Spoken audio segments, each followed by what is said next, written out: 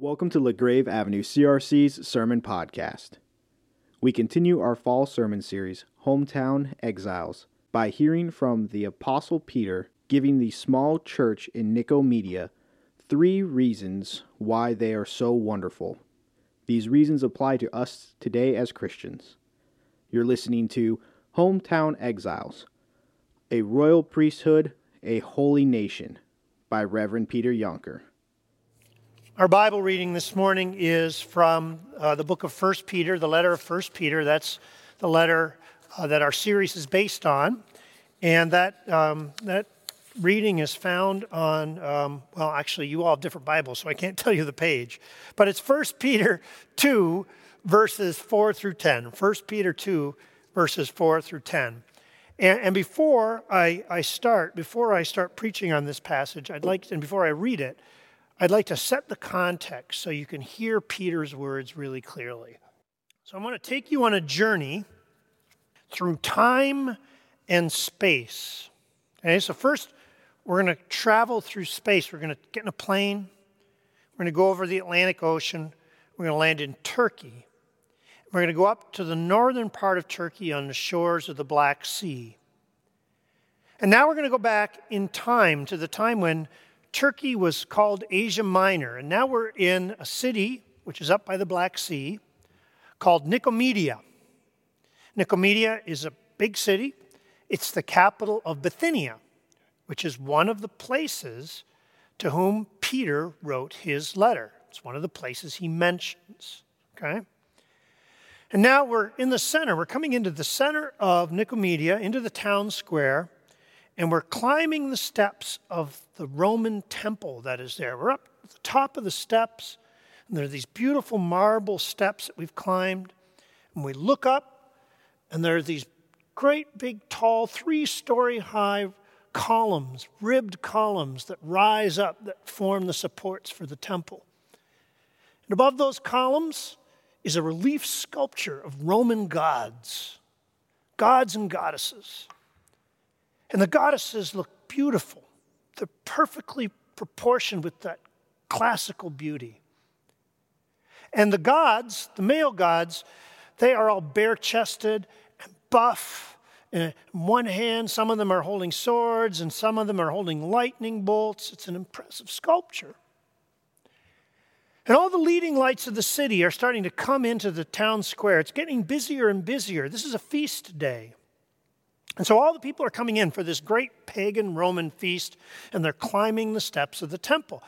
And here comes the governor, and he's surrounded by his entourage of soldiers, and their armor is glistening in the sun.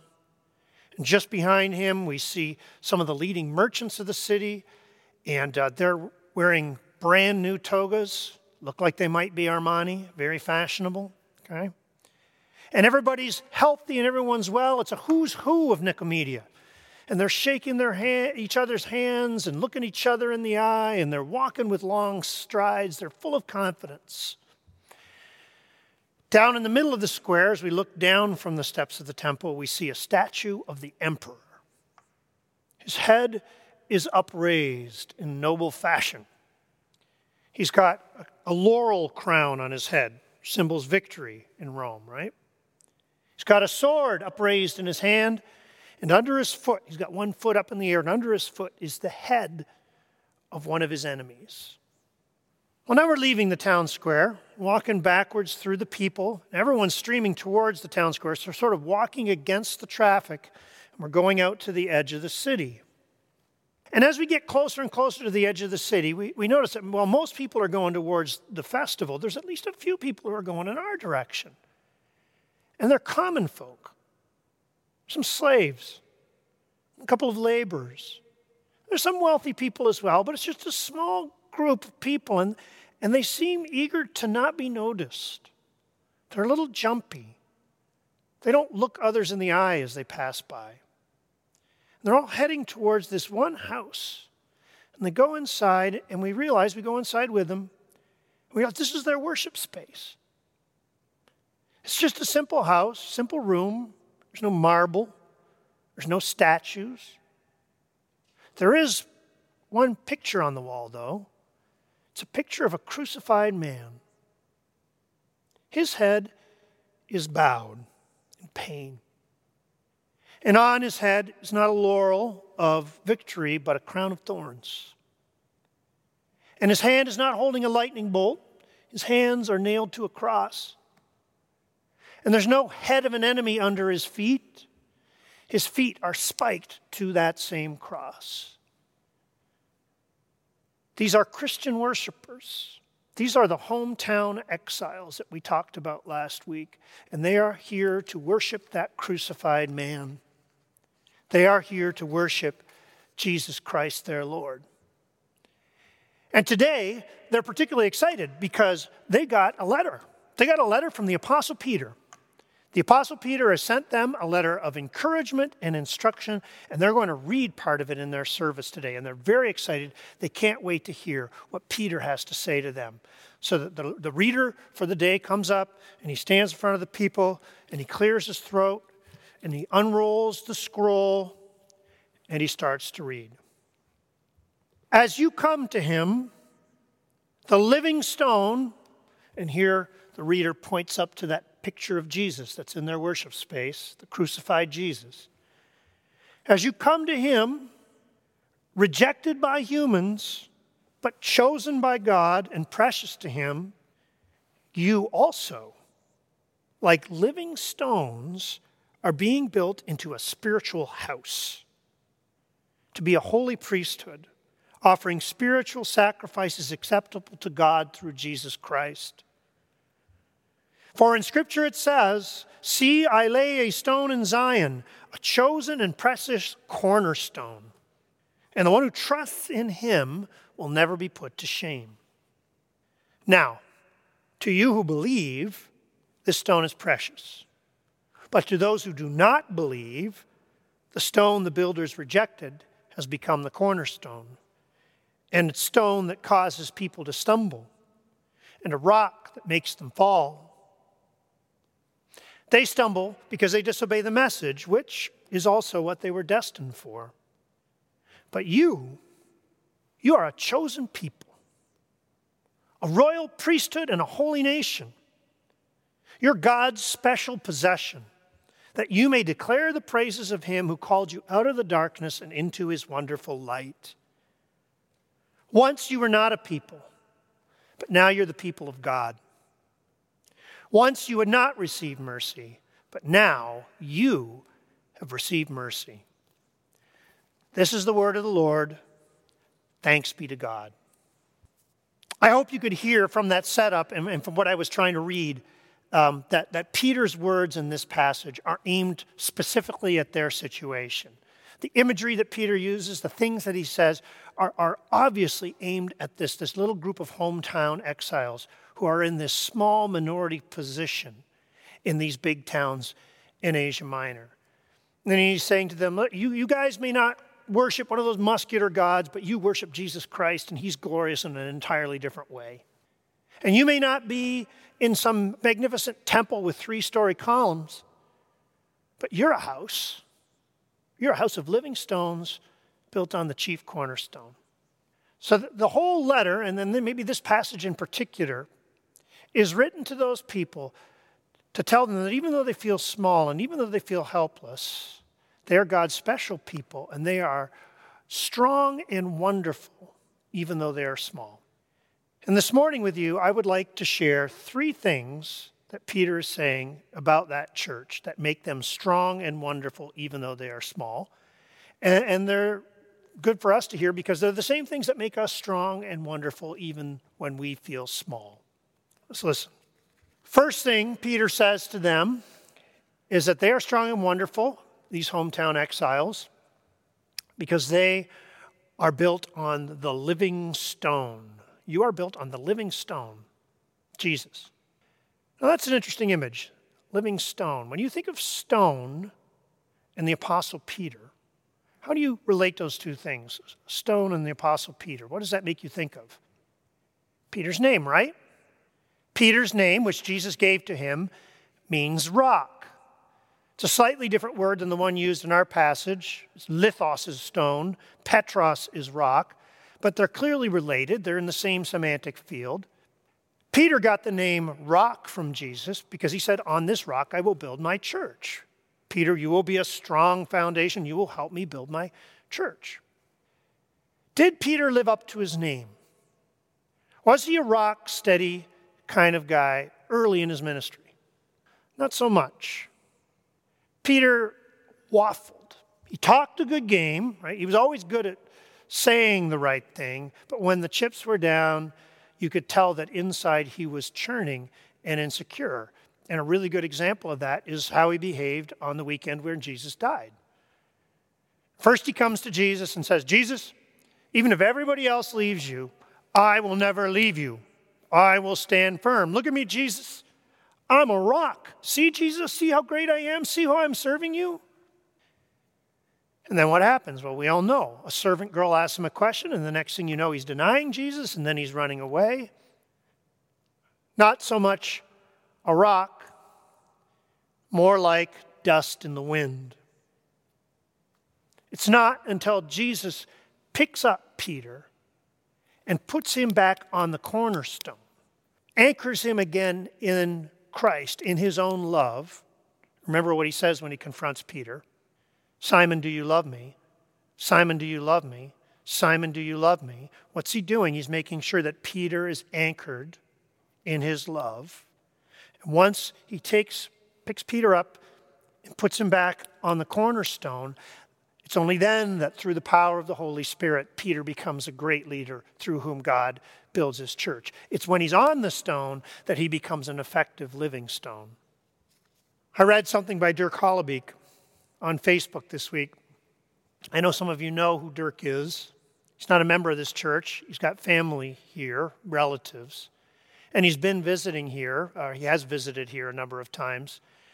And Dirk is writing on Facebook because he's been struggling with very serious leukemia for at least 4 years. And that is on top of other health issues that Dirk has had. So he has been constantly in and out of the hospital for the last 4 years. Well, this week, sitting in a hospital bed, in weakness, in pain, Dirk wrote a reflection about a saying that a lot of Christians like to use. And it's a saying that I think maybe you know. You sometimes see it on bumper stickers. The saying is, the Lord never gives us more than we can handle. Have you heard that statement before? The Lord never gives us more than we can handle. Sitting in weakness in his hospital bed, Dirk said that he thought that this was a load of nonsense. Every day of my life is more than I can handle, he said. On my own, with my own strength, based on the solidity of my own rock, every single day is more than I can handle. And that's obviously clear for Dirk sitting in that hospital room, but I think if you're honest with yourself, I know if I'm honest with myself, every day for me is more than I can handle between what's in my life and what's out there.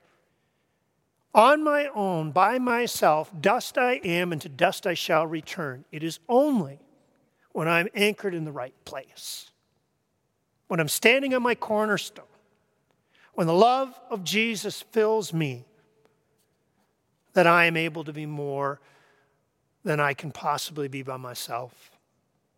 Standing on Christ, my cornerstone, my solid ground, the one who was firm through the fiercest drought and storm, then I can be a living stone. Then the Lord can use me. You people are living stones, little church, says Peter, because you are standing on Christ, your cornerstone. That's the first reason why they're strong and wonderful, even though they're small. The second reason why these hometown exiles are strong and wonderful is that they are the fulfillment of God's promises to Israel. You, little church, you are the new Israel, and all my plans and all my promises are coming to fruition in you. You're the new Israel. This is the Bible nerd portion of this sermon. Because to see how this is true, you really have to have an Old Testament mindset. You really have to know your Old Testament. And that's true of the whole New Testament, but maybe especially with 1 Peter. 1 Peter is citing the Old Testament all the time, and when he's not quoting it directly, he's making allusions So if you don't know your Old Testament, if you don't have those old stories in mind and those old Bible passages, you'll miss half of what Peter is trying to say. In this passage, he's very clearly trying to say, and through the whole letter, he's trying to say that the church is the fulfillment of all God's plans that he's working on throughout history. He says that explicitly in chapter 1 that I read last week in verses 10 through 12. The prophets, when they were looking forward to God's will, what they were seeing was Christ and the church. They were looking forward to you, and even angels long to look into the things that you have seen. And now, in our passage, he continues to make that point. He continues to point to the Old Testament to say, you're the fulfillment of God's plans. Just 3 places where you see that. Peter quotes the Old Testament in this passage 3 times, right? Twice from Isaiah, once from the Psalms. The prophet, the psalmist, they're looking for you, says Peter. And then Peter calls them the chosen people, precious to the Lord. You are God's chosen people. Who are the chosen people in the Old Testament? Israel. You're the fulfillment of Israel. You're God's chosen people. And then finally, in our passage, Peter calls them a royal priesthood and a holy nation. A royal priesthood and a holy nation. Now, that is a quote, essentially, from an Old Testament passage. And I wonder how many of you know your Old Testament well enough to know which passage. Where in the Old Testament does it talk about a royal priesthood and a holy nation? Exodus 19, verse 6. An incredibly important verse. Israel's at the foot of Mount Sinai. They're about to get the 10 Commandments. And God is telling them, now that they've arrived at Mount Sinai, who they are and what their purpose is. And he says, you will be for me a kingdom of priests and a holy nation. Almost exactly the same. In Peter, it's a royal priesthood and a holy nation. In Exodus 19, a kingdom of priests and a holy nation. And what God is saying to Israel in Exodus is that you will be my representatives. When you live righteously, when you live justly, when you become the people you are meant to be and follow my laws, the whole world will see and they will know that I am the Lord. You will lift up my name. You will declare my praises. And now Peter is saying the exact same thing about this little church. You are a royal priesthood and a holy nation so that you may declare the praises of him who brought you out of darkness and into his wonderful light. You will be my representatives in this town. Small though you may be, when you love each other, when you do my will, the people will see and they will give glory to God. You are the new Israel. And all my plans, all my promises are coming to fruition in you. Now let me qualify this a little bit. We're talking about the relationship between Israel and the church, right? The church does not replace Israel. That's not what Peter's saying. There are some Christians who believe that. That's not what we believe, and I don't think that's what Peter is saying. The church is the fulfillment of Israel. Romans 9 through 11. Israel, the covenant people of God, they're like a tree. And Israel's the trunk, and the trunk is still standing, and the church are like branches. All the churches are like branches grafted into this trunk of God's promises. And now the tree spreads its leaves and drops its fruit over the whole world. It's become this magnificent edifice, this magnificent community that we see today. You are the church. All my plans, all my promises, all my prophecies point to you, says the Lord. That's the second reason they're strong and wonderful. The third reason that this church, this little community is strong and wonderful, these hometown exiles, is because they are together. Because they are a community. You all are living stones, and God is building you into a house. You're living stones that God is building into a house, into a temple. You're not standing stones. You're not like those ancient monoliths that you see in the fields of England. You know, those single stones like Stonehenge standing in the middle of a field. That's not how God builds his temple. Individuals standing on the cornerstone. No. All you individual stones are built together into a house. You're being built. The image here is that God is a stonemason. And he picks up individual stones and he works them, and he puts them together and makes them this one magnificent community, which is more glorious than any Roman temple you'll ever see. Let's think more deeply about that image, God the stonemason. What would an ancient stonemason have to do with an individual stone like you or me in order to make it part of a house? Well, we know that an individual stone, as it is, would need quite a bit of work, because if you're going to build a strong house or a beautiful temple, the stones have got to fit together perfectly, right?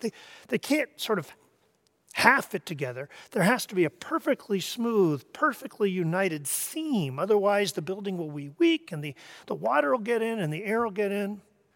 So what did the mason need to do to a stone to make it into a building? You'd have to take an individual stone, take a chisel, take a hammer, and start chipping away at that stone.